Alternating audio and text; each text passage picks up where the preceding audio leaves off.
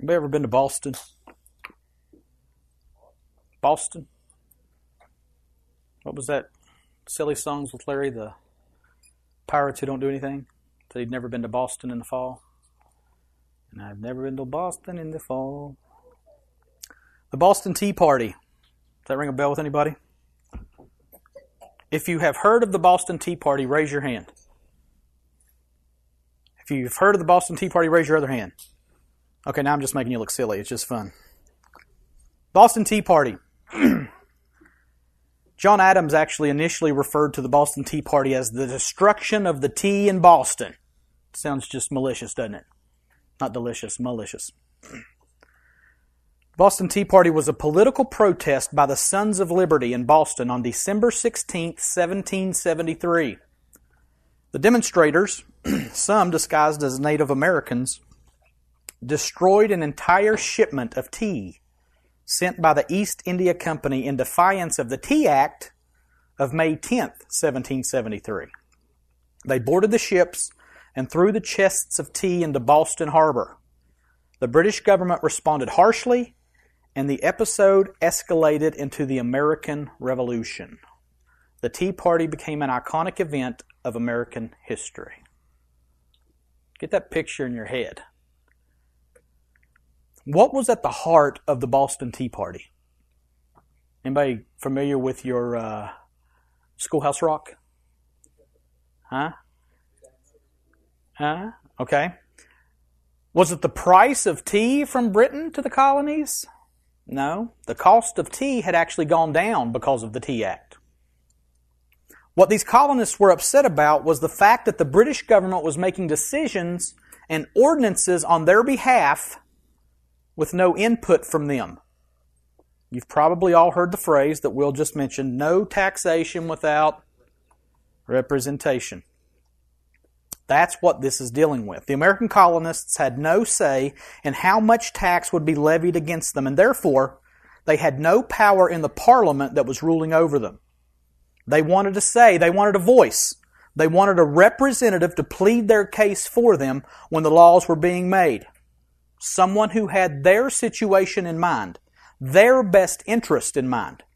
And so, the Boston Tea Party happened, which was a seismic event that would be a giant leap toward what we know as the American Revolution or the Revolutionary War, in which the colonists won their freedom from British rule and set up a constitutional republic in which citizens would vote to put in place representatives to, well, represent them in the governing work. We, the people, would be the ones making the decisions through elected officials who would represent the people. And everybody lived happily ever after, right? Maybe not exactly, but the representative form of government was a big deal. It was a big win for the colonists, and the Founding Fathers stated that their clear intentions that government would be by the people and for the people. So what's this got to do with the price of tea in China? See, tea? Okay. What's this got to do with Romans and our trek up the Mount Everest of this New Testament book? Actually has quite a bit to do with what we're going to talk about. We come today to the last paragraph in chapter 5, which is a big chunk of hard granite. If you were here for the introductory message to the book of Romans back in August, we started back in August, by the way, I checked that out. If you were here for the introductory message, the overview before we actually got into the book, you might remember the illustration I used about coming into contact with God in parts of Romans being like my friend. Do you remember what happened to my friend? Anybody with me? Okay. Yeah. They tried to ride this when he was a teenager. They tried to ride their skateboards down this long hill. And he got to the bottom of it and he hit the grass and it threw him off and he ran into a rock wall. Knocked his front teeth out. And if you'll remember, I said there will be parts of Romans that we come up against a God who is like that rock. We're going to fly into Him face first. And it's going to hurt. He's not going to move. He's not going to change. Today, we start into one of those passages. And I said at the beginning here, this God, His way is perfect. Do you agree with that? Are you sure? Because we've made it to the bottom of the hill on the skateboard and we're about to hit the grass. Because let me tell you what, to me, to this point, the book of Romans has been an incredible journey, a joy, an exhilaration, like riding down that hill, wind in my face, get to the bottom and I made it! Then, where have we been? We're in point 3 of our outline. Blessings, the results of being right with God. We've been through sin. We've been through justification by faith. And now we're in blessings. And we'll finish that with a crescendo in Romans 8. We've talked about Asian station. Expiation is God taking the guilt of our sin away from us. Propitiation is God pouring out His wrath against our sin in the person of Christ. Imputation is God taking Christ's righteousness and giving it to us, which leads to justification. I have the right to be in God's presence. I have the right to stand there and be with God, which will result in my final salvation. Today, that middle word starts with an I. Somebody say it. Imputation. We are going to look a lot at imputation through this last paragraph in Romans 5. What is imputation? What does it mean for me? What does it mean for you? What does it mean for the world? That's what this paragraph is ultimately about. And we're going to hit it hard, and it's going to hit us hard. And it is hard. I just want to give you that up front. Sometimes we come up against a truth about God that is hard. But God is immovable. Sometimes we fight. Sometimes we try to change that truth. And in doing so, we try to change God. But He won't move. He won't budge. I promise you, you will break. He will not. And what this passage has to do with is our being represented before God, both before and after conversion. How are we represented? Are we represented? What's our part in choosing this representation? Do we get a vote? We'll start into this passage today to hopefully begin the process of finding out. I promise you there will not be resolution today. I can promise you that. I wanted to do this whole paragraph in one message and forget about it. I think Piper did 5 messages on this paragraph. Sproul did 2 in a Sunday evening overview. John MacArthur did at least 4. It might have been more than that. So I'm not going to be stupid enough to try to take this whole chunk and throw it at you and say, go out and be fruitful and multiply. So we'll begin the process today. What I want to do is look at the big paragraph as a whole. And we are going to read it, the whole paragraph. Excuse me, I'm sorry. Verses 12 through 21. Today we will focus on 12 through 14. But you have to read this whole paragraph to understand what these first 3 verses mean. So, if you would, please stand as we read the Word of God out of reverence for the Word. Because if this is the Word of God, it's holy. And we need to reverence it. Therefore, just as sin came into the world through one man, and death through sin, and so death spread to all men because all sinned. For sin indeed was in the world before the law was given, but sin is not counted where there is no law. Yet death reigned from Adam to Moses, even over those whose sinning was not like the transgression of Adam, who was a type of the one who was to come. But the free gift is not like the trespass. For if many died through one man's trespass, much more have the grace of God and the free gift by the grace of that one man, Jesus Christ, abounded for many. And the free gift is not like the result of that one man's sin. For the judgment following one trespass brought condemnation, but the free gift following many trespasses brought justification. For if, because of one man's trespass, death reigned through that one man, much more will those who receive the abundance of grace and the free gift of righteousness reign in life through the one man, Jesus Christ. Therefore, As one trespass led to condemnation for all men, so one act of righteousness leads to justification and life for all men. For as by the one man's disobedience the many were made sinners, so by the one man's obedience the many will be made righteous. Now the law came in to increase the trespass, but where sin increased, grace abounded all the more. So that, as sin reigned in death, grace also might reign through righteousness, leading to eternal life through Jesus Christ our Lord. Let me pray. God, this is an overwhelmingly hard and overwhelmingly glorious passage of Scripture. I simply ask that your Holy Spirit would work the miracle of revelation and illumination in the hearts and minds of these people, believer and non-believer, that you would draw people to yourself and that we would understand you more and love you more. And if there are unbelievers here this morning, God, that they would be converted as they come in contact with the holy, powerful Word of God through your Holy Spirit. Have your way, God, in Jesus' name. Amen. You can be seated. Thank you.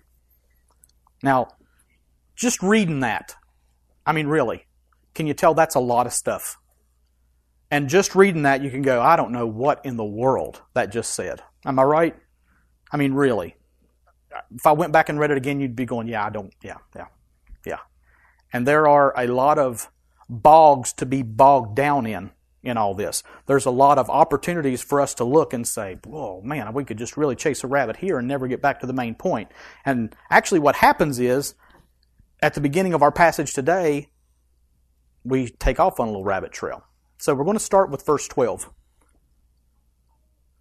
Therefore, just as sin came into the world through one man, and death through sin, and so death spread to all men because all sinned. So we start out with what word? Therefore. He just absolutely drives me crazy sometimes. I'm like, really? Does everything have to tie back to what was just said? And that's just the way this logical Pauline thought goes. It's always connected. This is always connected to this, and this refers back to this. So, we got to look back to the previous verses to help us see what that therefore is there for. But, and here's the tricky part. Looking back and seeing this doesn't completely give us an understanding of what he's saying. Now, let me tell you why. I want you to know that this verse starts a thought that Paul doesn't pick back up until verse 18. So we're in verse 12, and he starts a thought here in verse 12, and see the hyphen? Hyphen's not inspired. That wasn't in the original manuscripts, but it's good. Because what happens is Paul gets to the end of this right here, and when he says sin, he's like, oh, wait a second. I need to explain something. And so what he does is he spends verses 13, 14, 15, 16, 17 explaining this first thought. And then in verse 18, he picks this thought back up. It's very, very... It's this long, and this wide, and this deep, and this is just the start of the thought. So it's important to see we won't pick this thought back up until verse 18, which is probably 2 weeks away. So what I'm asking you to do, every one of you that's in here today, and tell people that aren't here today, we need to be reading this passage, 12 through 21, on a regular basis so that we can keep the flow of thought in mind. Because what can happen is, when I get into 13 and 14 today, we can forget about this. But we can't. We can, but we shouldn't. Let me say it that way. So, he's starting a thought, and then the rest of today will be explaining this thought a little bit, and he won't pick it back up completely until verse 18. And that's very important to understand. So, there's our rabbit trail. And we're going to spend the rest of our time today on that rabbit trail. Excuse me. We won't finish this thought today, but it gives a foundation to build on. How many of you have ever built a house or been in the process of building a house? How many did you come and say, man, look at that foundation? Yes, sir. That's what I'm talking about right there. It's not sexy. It's not pretty. You know, it's what it is. But without it, you're going to fail. So, this is foundation today. That's why I said it's a sacrifice fly. It's not a grand slam. But you got to have it. I can't overemphasize that enough. So, back to what we talked about in the previous verses, chapter 5, verses 1 through 11, so we can see why this therefore is there. Verses 1 through 11, I'm going to sum it up real quick. Verses 1 through 11 of chapter 5 served as an open door to the big old house of the blessings of being right with God. Remember our outline, point 3? I think I could put that back up there like a smart man. Nope, I didn't. I'm not very smart, am I? Our outline, we're in the third point. Blessings, the results of being right with God. And in verses 1 through 11, we saw that we have, now listen to this, this is what verses 1 through 11 tell us. We have justification, we have peace with God, we have access by faith into grace, we have hope of the glory of God, we have rejoicing in suffering, endurance, character, we've got more hope, we've got God's love, we've got the Holy Spirit, we've got Christ's death while we were still enemies, we've got the fact that we're saved from the wrath of God, we've got reconciliation, we've got that we're saved by the life of Christ, and just for good measure, another mention of reconciliation. That's verses 1 through 11 of chapter 5. It's a lot. So now, here, we see Paul come out of that and say, therefore. So since we have all of that, what? Since we have all that, therefore, just as sin came into the world through one man. What? Seems confusing to me. You've got grace, you've got faith, you've got hope, you've got reconciliation with God. Therefore, just as sin came into the world through one man. Does that confuse anybody but me? Because to me it doesn't fit. And again, it won't fit until we get into verse 18. But it seems a little confusing to me. Since all of that, then what? Then, just as sin came into the world through one man. Well, again, this will make some more sense once we've wrapped all this paragraph up. But for now, let's turn our attention to that clause, just as sin came into the world through one man. Now, what does that mean? Just as sin came into the world through one man. What's it mean? What and who would Paul be referring to here? How did sin come into the world through one man? Thank you. Adam? Somebody said it over here. I'm not. The who is obvious. Adam is the man through whom sin came into the world. One man brought sin into the world. It's a familiar story. Genesis 3. Let's get there. I want you to see it in front of you. There. Here's my outline. I'm not as smart as I thought I was. Or maybe something. Genesis 3, 1 through 6. Now the serpent was more crafty than any other beast of the field that the Lord God had made. He said to the woman, "Did God actually say, 'You shall not eat of any tree in the garden'?" And the woman said to the serpent, "We may eat of the fruit of the trees in the garden. But God said, 'You shall not eat of the fruit of the tree that's in the midst of the garden, neither shall you touch it lest you die.' But the serpent said to the woman, 'You will not surely die. For God knows that when you eat of it, your eyes will be opened, and you will be like God, knowing good and evil.' So when the woman saw that the tree was good for food, and that it was a delight to the eyes, and that the tree was to be desired to make one wise, she took of its fruit and ate, and she also gave some to her husband who was with her, and he ate." Familiar story, right? Forbidden fruit, Adam and Eve ate the fruit. Let me say quickly, this is not allegory. This is not a story. This is history. Adam and Eve were real people. Adam and Eve ate an actual fruit in an act of disobedience to God. And that's foundational to the truth that we'll look at through this paragraph. If Adam and Eve weren't real people, if Adam wasn't a real man, if Adam wasn't the father of us all, and he was, if he wasn't, what we're going to look at in this paragraph means nothing. So yes, I am a young earth, literal, biblical, six-day creationist. I believe that God made everything we see in 6 days, spoke it into existence, formed Adam out of the dust of the earth, formed Eve, or fashioned Eve out of his rib, and that they were the original two people in the world, and that everybody has their parentage from Adam. If that's not a true fact, if that's not a historical fact, none of this that we're talking about today matters. So, that was a quick rabbit trail. Okay?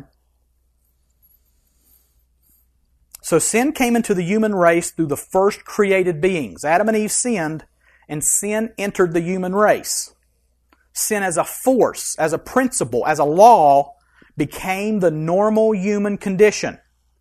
We were ruined from the beginning, at the source. So the first man sinned, and sin entered the world. But that's not all that entered the world. What else does Paul say came? And death through sin. So it wasn't just sin that came, but also death. Sin and death came in together. God had told the first humans that if they sinned, they would surely die. And there's further reference to this when God says in Ezekiel 18:20a, the soul who sins shall die. And we'll get to Romans 6 in probably a year or so, where it says, for the wages of sin is death, but the free gift of God is eternal life in Christ Jesus our Lord. So what does sin bring? Death. Period. Okay? Again, foundation. It ain't sexy, but it's true. The wages of sin is death. Sin and death are inexorably linked. So when Adam sinned, death entered into the world. What kind of death? Well, obviously Adam and Eve didn't drop dead the moment they ate the fruit. So it wasn't sin and then instantly die. That'll be clearer later. But ultimately, death found Adam and Eve. The ability to die, death as the sure end of physical life, was introduced not just to Adam and Eve, but into the whole world. And not just to those two individuals, but look at the end of the verse in Romans 5. And so death spread to all men. Because all what? That's pretty tough action. Hold on just a second. We need to get that in front of us again. Therefore, just as sin came into the world through one man, and death through sin, and so death spread to all men because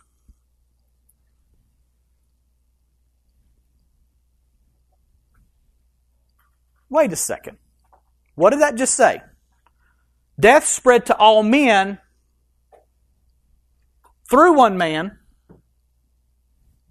because all would sin? All will sin? No.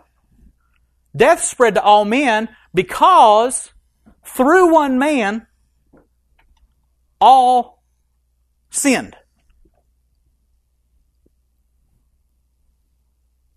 I want you to let that sink in for just a second. This is the hardest part of the verse. And so death spread to who? Come on, it's right there. All men, all the time throughout history, all men die now, right? With the exception of Enoch and Elijah, everyone in history has died. True? Anybody know anybody that hasn't died? They're like, well, I'm not dead. Well, you will die. Okay, it's going to happen. And why? Why has everyone in history, and why will everyone in history die? Because all sinned.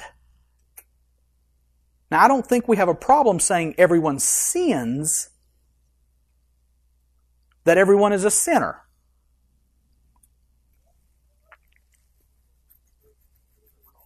Except Donald Trump. He told us that in 2 Corinthians, right? He wouldn't stop the other day. All day long. Anyway, I'm sorry. Now listen, all sinned, which is to infer that when Adam sinned, all sinned. Let me say that again. When Adam sinned, all sinned. Adam equals all. Did you get that? When Adam sinned, his sin was your sin. Our sin. My sin. Everybody's sin. Now how's that sit with you? Well, that ain't fair. R.C. Sproul said at this point, it's my favorite part of prep, by the way, was this point right here. R.C. Sproul said at this point, we are prone to feel like the American colonists, that's my part, and say, hey, wait just a minute. No damnation without representation. Come on, people, that's funny right there. That's his line, not mine. I want to give him full credit for that. No damnation without representation, because if we take this at its stated value,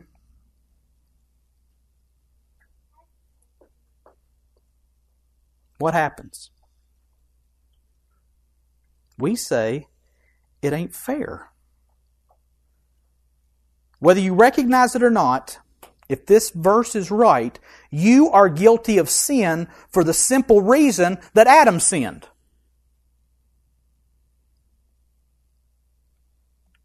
And if you're like me, that might upset you a little bit.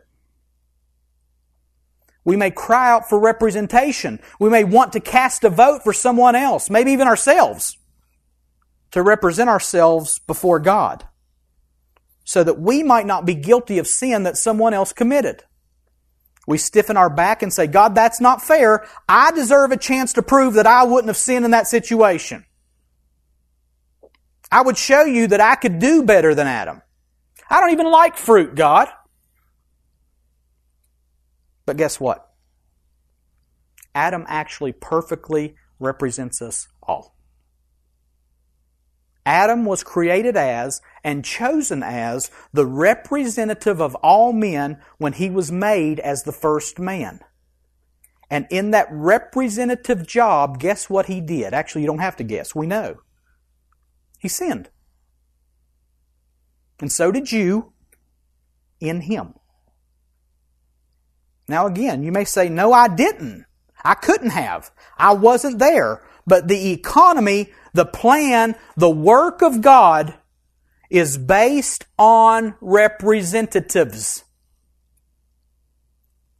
It's the way God set things up. Adam was made to be your representative as the federal head of the human race. Let me explain that word federal a little bit. Because when we think federal, we instantly think government, right? The feds. The feds are coming for me. The word federal carries this definition: formed by a compact between political units that surrender their individual sovereignty to a central authority but retain limited residuary powers of government. You're like, thanks a lot, that helps me a ton. Note when it says that units surrender their individual sovereignty. That means they give up a lot of their power. And then what?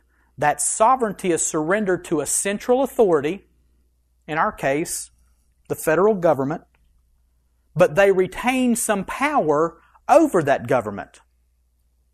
Like our Tea Partiers in the past, not today, not the Tea Party today, who wanted power and representation in the government that ruled over them. And that makes us feel pride and look at our forefathers and say, yeah, that's right. Fight for the right to govern yourself. But here, with Adam, our federal head is not chosen by us. Who chose him? God chose Adam to be our federal head.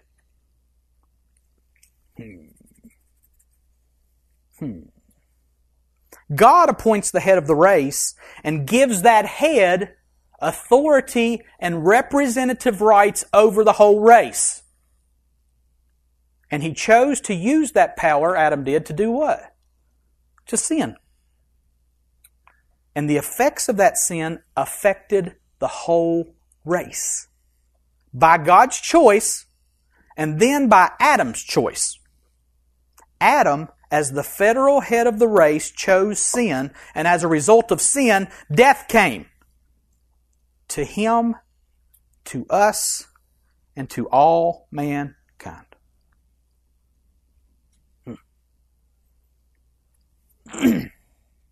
That's hard to swallow, isn't it? Are you okay with that?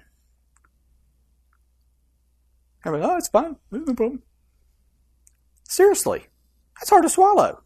God set up a system where one person would represent everybody, and his actions would have far-reaching effects into eternity for you and for me. I came out of the womb. No. I was conceived in the womb in sin because of what Adam did. Not just because of what Adam did, but because of what I did in Adam. You're like, no, I didn't. Yes, you did. Because that's the way God set it up. Anybody's back get tight when you get mad? If I'm ever, God forbid, working on a car, oh man, I'd be at Advance and I'd be changing a battery and a bolt would break off inside there, or I'd skin my knuckles, and I'm bent over that thing and right here, I'm like, no. And my back is hurting because it just tightens up instantly. And I think when I see truths like this, my back instantly starts tightening up because I get stressed out. I get mad. That is not fair. As for God, His way is perfect. Now, I think Paul, under the inspiration of the Holy Spirit, knew there would be some second guesses, some reservations to the thought that everybody sinned in Adam. And so he breaks off that thought. Remember the hyphen? He breaks off that thought, which he'll pick back up in verse 18, and he seeks to give us some proof that what he just said is true. So let's look at verses 13 and 14 after I get past my other mumbo-jumbo. Okay. For sin indeed was in the world before the law was given, but sin is not counted where there's no law. Paul just doesn't help me much. Yet death reigned from Adam to Moses, even over those whose sinning was not like the transgression of Adam, who was a type of the one who was to come. Now, that's all the verses we'll look at today as far as Romans. Okay, so what's all this got to do with the price of tea in China? Better yet, what do these two verses have to do with what Paul just said about Adam sinning and bringing death to all of us? Let me try to sum it up quickly. We've seen that Adam, the first man, sinned and brought sin and death to all men. So when did sin come? Not a trick question. When Adam chose to sin. That's when sin came, okay? Stay with me. From the first man, sin came. In verse 13, it says, sin was in the world before the law was given. Well, that makes sense. When did the law come? What law is he talking about? The Mosaic law that God gave to Moses on a mountain at least 1,500 years after Adam. So the law came 1,500 years after Adam at least. So Adam sinned, bringing sin into the world. Then almost 1,500 years later, the law came. So what Paul is saying here, sin was in the world before the law was given. Now that's simple math. A comes before B, right? But then the next part of the verse says, sin is not counted where there's no law. What? If there's no speed limit and you're going 128 miles an hour through Sophia, West Virginia, are you guilty? No, you're not, because there's no limit to how fast you can go. You with me? Now, I didn't say speed limit sign. You're supposed to know how fast to go through Sophia, by the way.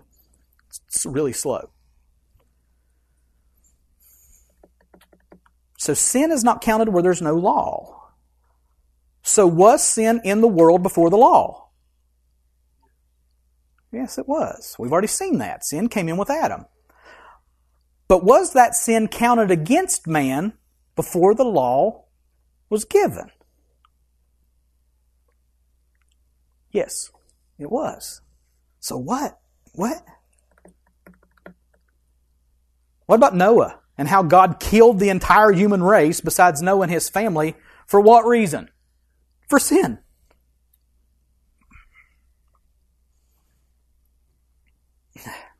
I'm telling you, I've had many headaches these 2 weeks thinking about this.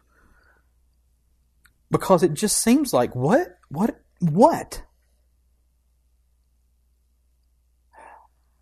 In verse 14, death is brought back into the equation, saying death reigned from Adam to Moses.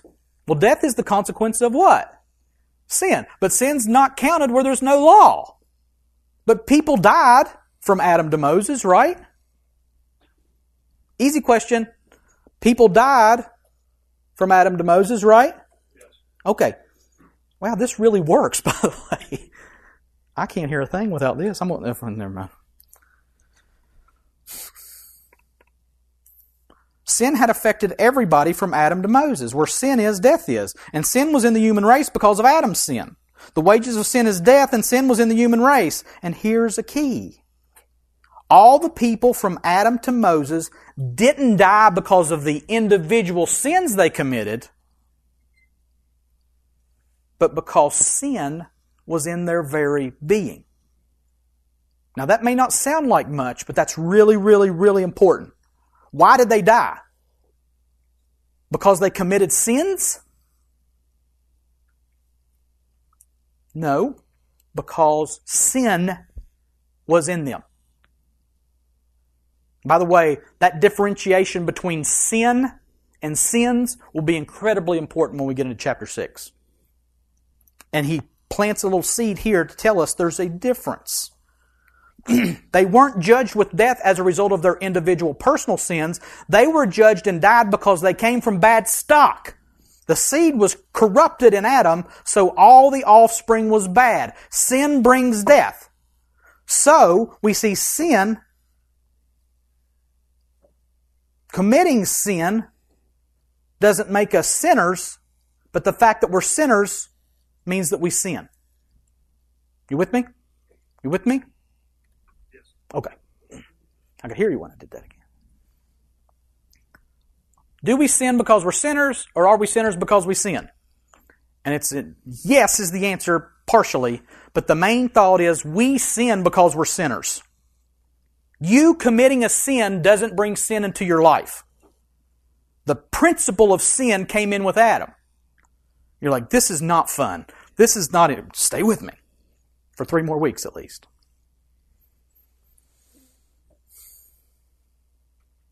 The seed was corrupted. The offspring was bad. Sin brings death. So we see that we sin because we're sinners. We're not sinners because we sin. That's what the rest of verse 14 is pointing out. Yet death reigned from Adam to Moses, even over those whose sinning was not like the transgression of Adam. Even over those whose sinning was not like the transgression of Adam. That means even the ones who didn't commit willful, actual sins died as a result of the curse of sin and death. Now who would that be? Were there some who didn't commit sins from Adam to Moses? Now that's a trick question. Sure there were. Well, that wasn't the answer I expected to give you. Were there people from Adam to Moses who did not willfully sin like Adam willfully sinned? That's the question you got to ask. What about those who died in the womb? What about babies that died before making the conscious decision to sin? What about the mentally disabled who lacked the faculty to choose to sin? Did they die? Yeah. Why did they die? Because they sinned? No. Because they're sinners. They had sin in them. You say, well, that's not fair. We'll get back to that in a minute. So sin reigned from Adam to Moses, even over those whose sinning was not like the transgression of Adam. Adam's transgression was, I know what God said, I'm going to do it anyway. Death reigned even over those whose sinning wasn't like Adam's willful choosing to sin. Why? Because sin was in the world. And Adam's sin was their sin. Now, time out. Is that hard? Yes. Yes, that is hard.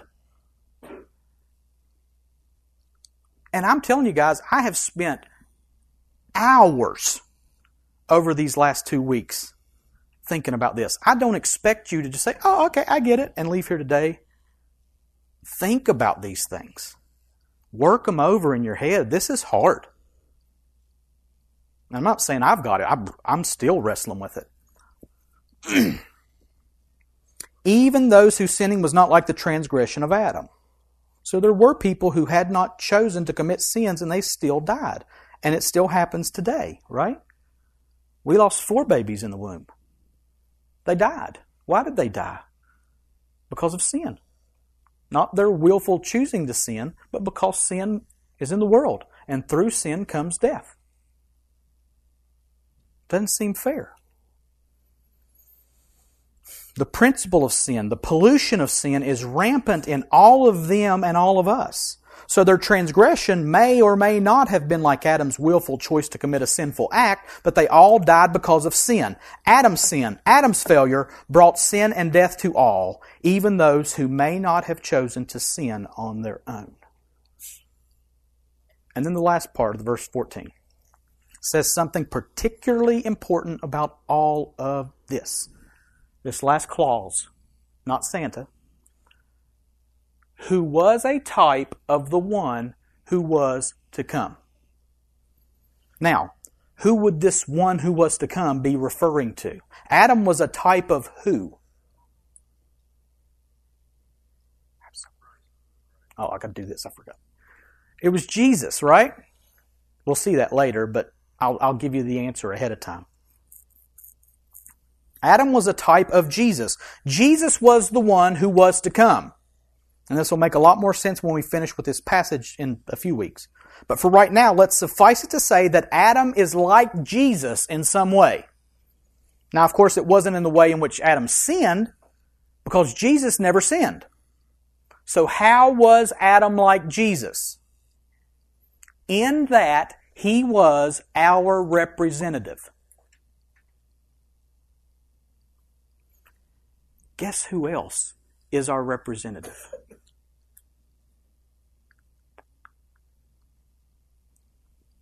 Jesus is our representative, if we're believers, if we've placed our faith in Him.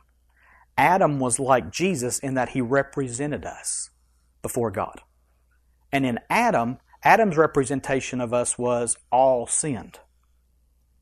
And he's a type of Christ in that he represents us. Jesus comes and gives us a new representative. That is really good news. And listen, we'll jump up and we'll sing, hidden with Christ in God, and I am one with Him, and I can never die. And we'll say, yes, God, high five, representation. And then we'll look at Adam and say, wait a minute, God, that's not fair.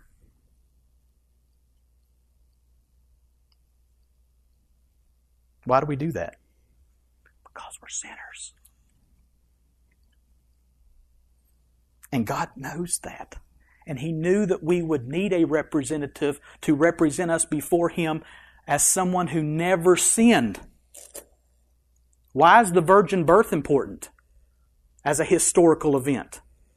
Because God bypassed the human seed. Now, Mary was a sinner. But God placed in her divine seed untouched by a union of two cells. And God placed a divine seed in her so that really she was a carrier, but the seed that she carried was not polluted by Adam's sin.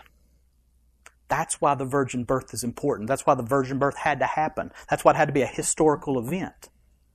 Because if Jesus wasn't conceived immaculately, meaning through divine intervention,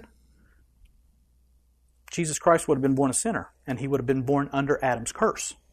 Because Adam represented everybody who was born of a woman.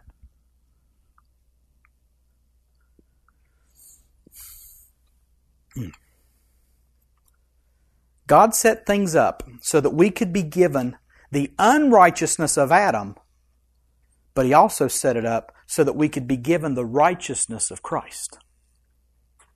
So Adam was like Christ in that he was our representative. You could say he was an antitype, which means he was exactly the opposite of Jesus as far as sin and righteousness goes. But he served as a type of Jesus in that he was our representative before Jesus was. There was one coming who would be what we need to overcome what we were in the one who represented us originally. God set us up for failure so that He could set us up for success in a much grander way. Now take just a second and take all that mess and run it through the sausage grinder. Anybody ever make sausages? Really gross process. Hot dogs. Just take just a second and try to process what all we've just said, because it's a lot. What does it mean? What is all of this mess? I mean, really, how does it apply to us now? These application points that we're going to look at as we finish are really doctrinal truths that shape what we believe and therefore how we live. Just like the virgin birth. Why do we believe the virgin birth? That's an important doctrinal point. A lot of people have punted it and said, we don't need it. It's not important. It is important. I want to look at, I think it's 4. 4. And we'll be done. The first application point, the first doctrine that becomes application for us is the doctrine of sovereignty. Please hear me say this as plain and as clear as I can say it, in a non-vengeful, non-hateful, non-mean way. Please hear me say it. God writes the rules.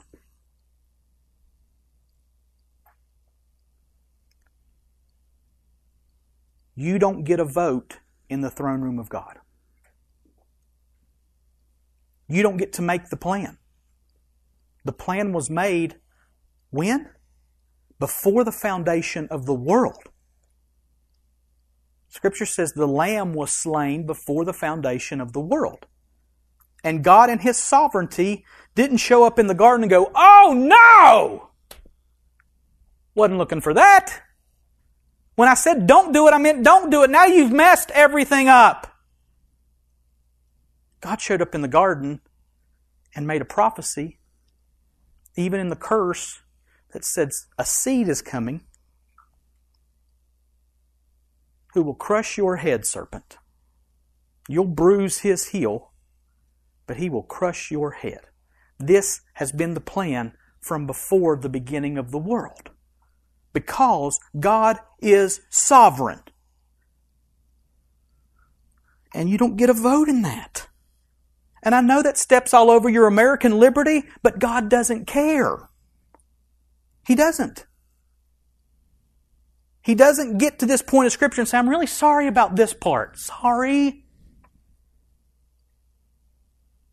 He sits on the throne and says, "I am God. I will knock your teeth out if I have to with this truth."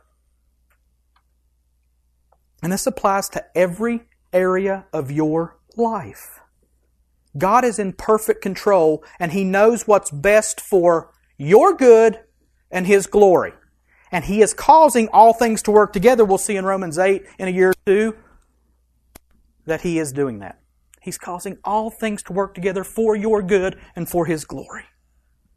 In a sovereign, magnificent way. Listen, church, He loves you.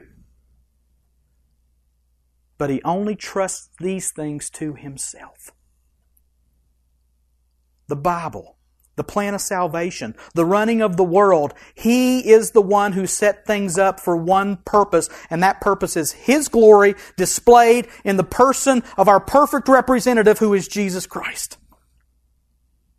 He set us up for a fall so that we could be redeemed through a perfect representative. Colossians 1, 15 through 20. He, Jesus, is the image of the invisible God, the firstborn of all creation. For by Him all things were created in heaven and on earth, visible and invisible, whether thrones or dominions or rulers or authorities. All things were created through Him and for Him, for Jesus. And He is before all things, and in Him all things hold together. And He is the head of the body, the church. That's us. He is the beginning, the firstborn from the dead, that in everything He might be preeminent. For in Him all the fullness of God was pleased to dwell, and through Him to reconcile to Himself all things, whether on earth or in heaven, making peace by the blood of His cross. That's a pretty good plan. Even when we don't like it. Sovereignty. The second doctrine / application point is original sin. Depravity. It's really bad news. It's awful news. The tragedy of sin coming into the world, bringing death to who? To all men.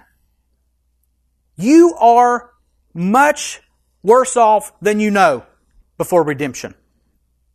You are dead in your transgressions and in your sins. You are unable to please God. You are unable to save yourself because you are a wreck because of original sin.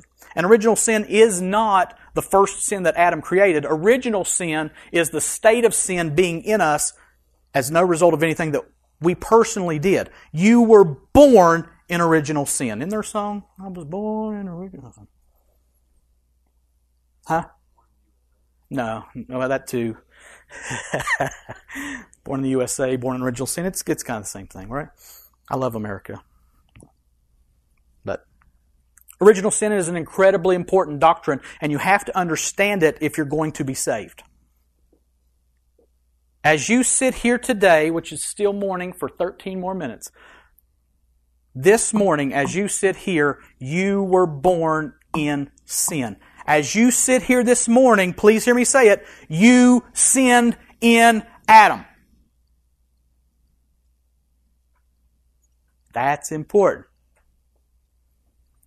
And that's when we talk about the word imputation, which is our third doctrine/application point. We're all about being imputed Christ's righteousness, aren't we? That's really good news. But it's only really good news because we have been imputed Adam's sin as well. Adam's sin was cast upon us because we sinned in Adam, and we don't like to look at that side of imputation. But we have to. In order to understand the much more of salvation and the imputation that comes to cause us to be saved, we have to understand the imputation of that original sin, which puts us in the category of death. And he'll develop that thought more as we go through this paragraph. Sovereignty, original sin and depravity, imputation. It ends up that the fact that we were imputed Adam's sin turns out to be really good news for us. Because if we were imputed Adam's sin, we can also be imputed Christ's righteousness. God set this system up on a system that is based on imputation. And that's great news. Because if not, then we've got to earn our salvation. We've got to try to do better in our sin. And we can't. But God set up a system where we could be given the righteousness of somebody else outside of ourselves, an alien righteousness, not our own righteousness, but the very righteousness of God Himself, because of the truth of imputation. The fact that you were imputed Adam's sin is fantastic news. Because that means you can be imputed Christ's righteousness as well. You've got to understand the doctrine of imputation on both sides of the coin. Last point. Psalm 18:30. We'll finish where we started. This God that we looked at in Romans, this God that we see in the garden, this God that we see making a plan before the foundation of the world, this God who has already written the future, this God, His way is perfect. The word of the Lord proves true. He is a shield for all those who take refuge in Him. You may look at it and say, this system's messed up. I don't deserve to be imputed Adam's sin. But listen, this God, His way's perfect. That's fantastic news. That's good news. It's good news that I sinned in Adam. This God, His way is perfect. And I love the end of that. The word of the Lord proves true. He is a shield for all those who take refuge in Him. Trust in the fact that God will impute the righteousness of Christ to you on the basis of faith. And He will be a shield for you as you take refuge in Him. Hallelujah. All I have is Christ. Hallelujah. Jesus is my life. Because of imputation. Because of the sovereignty of God. Because of a God who in His perfect plan ordained original sin. That does in no way put sin on God. God is separate from sin. He is holy.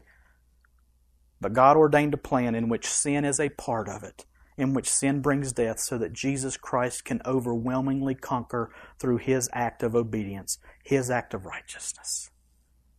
And if we will take shelter in Him, He will be a shield for us in a perfect way. I promise you don't deserve that. But I can promise that He has said it. I can promise that He has set up a perfect plan. And we see it all the way back in the garden and before. Original sin, fantastic news. Because God had a way prepared beforehand to overwhelmingly conquer that. Let's pray.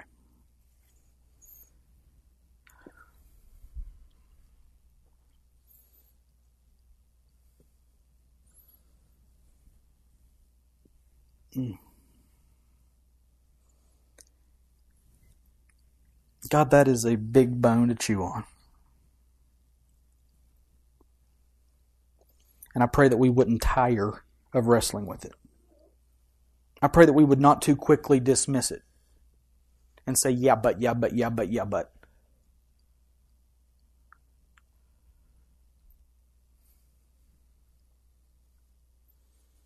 Knock my teeth out, God.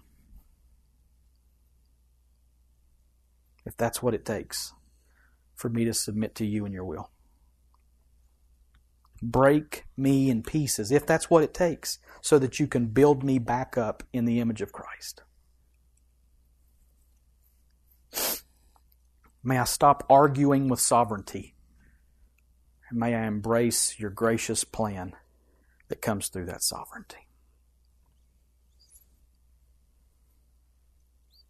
God, by the power of Your Holy Spirit, convict us and help us to see our sin so that we can see the miracle of the righteousness of Christ.